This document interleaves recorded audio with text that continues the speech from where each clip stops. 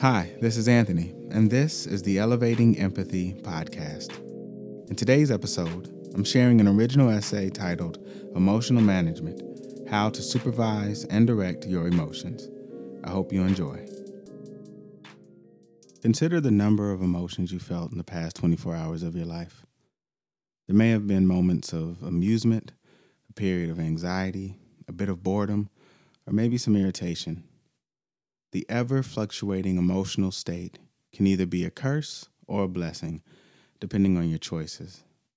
The quickest path to better understanding others is have a thorough understanding of yourself. And the job of your emotions is to tell you what's going on inside of you.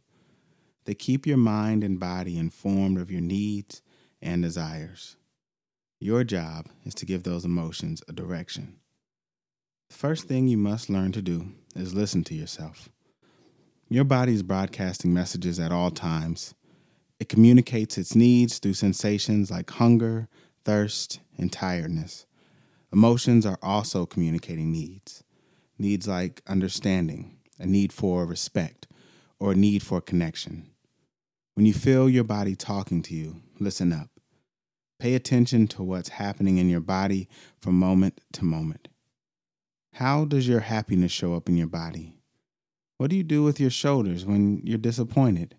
Do you grind your teeth when you're upset? Tune into your internal broadcast and gather the information the mind and body is giving. Since you can't manage what you can't measure, develop the language to accurately communicate what you feel. Your emotions deliver an experience. That experience is either high energy or low energy. It's either pleasant or unpleasant. An unpleasant, low energy emotion is sadness. An unpleasant, high energy emotion is anger. A pleasant, low energy emotion is serenity. A pleasant, high energy emotion is excitement. As an emotional manager, your role is to develop both the understanding and the language of your body and mind. As you develop the awareness of what you're experiencing, ask yourself, is your energy increasing or decreasing? And is this feeling pleasant or unpleasant? Then learn the words of feelings. Broaden your emotional vocabulary so that you speak to what's going on inside yourself. Once you know what you're experiencing, use your feelings to construct. As stated earlier, the goal of our feelings is to inform. Your goal as a manager of those feelings is to take that information and find something constructive to do. Speak up if you need to be understood. Reach out if you need to connect. Walk if you need to calm down. Breathe deep if you need to restore your peace. Build the habit of healthy action. Actions that build peace in you and those around you. Like any tool, the emotions can be used for destructive means or constructive means. The choice is yours.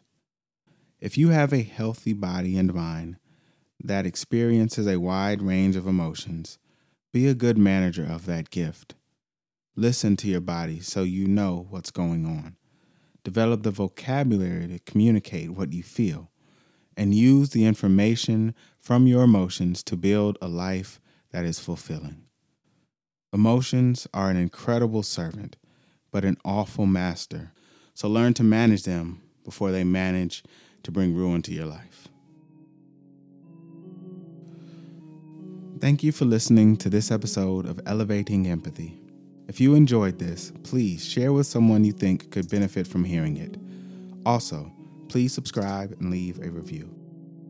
Elevating Empathy is a production of 128 Media, a listener-sponsored media company.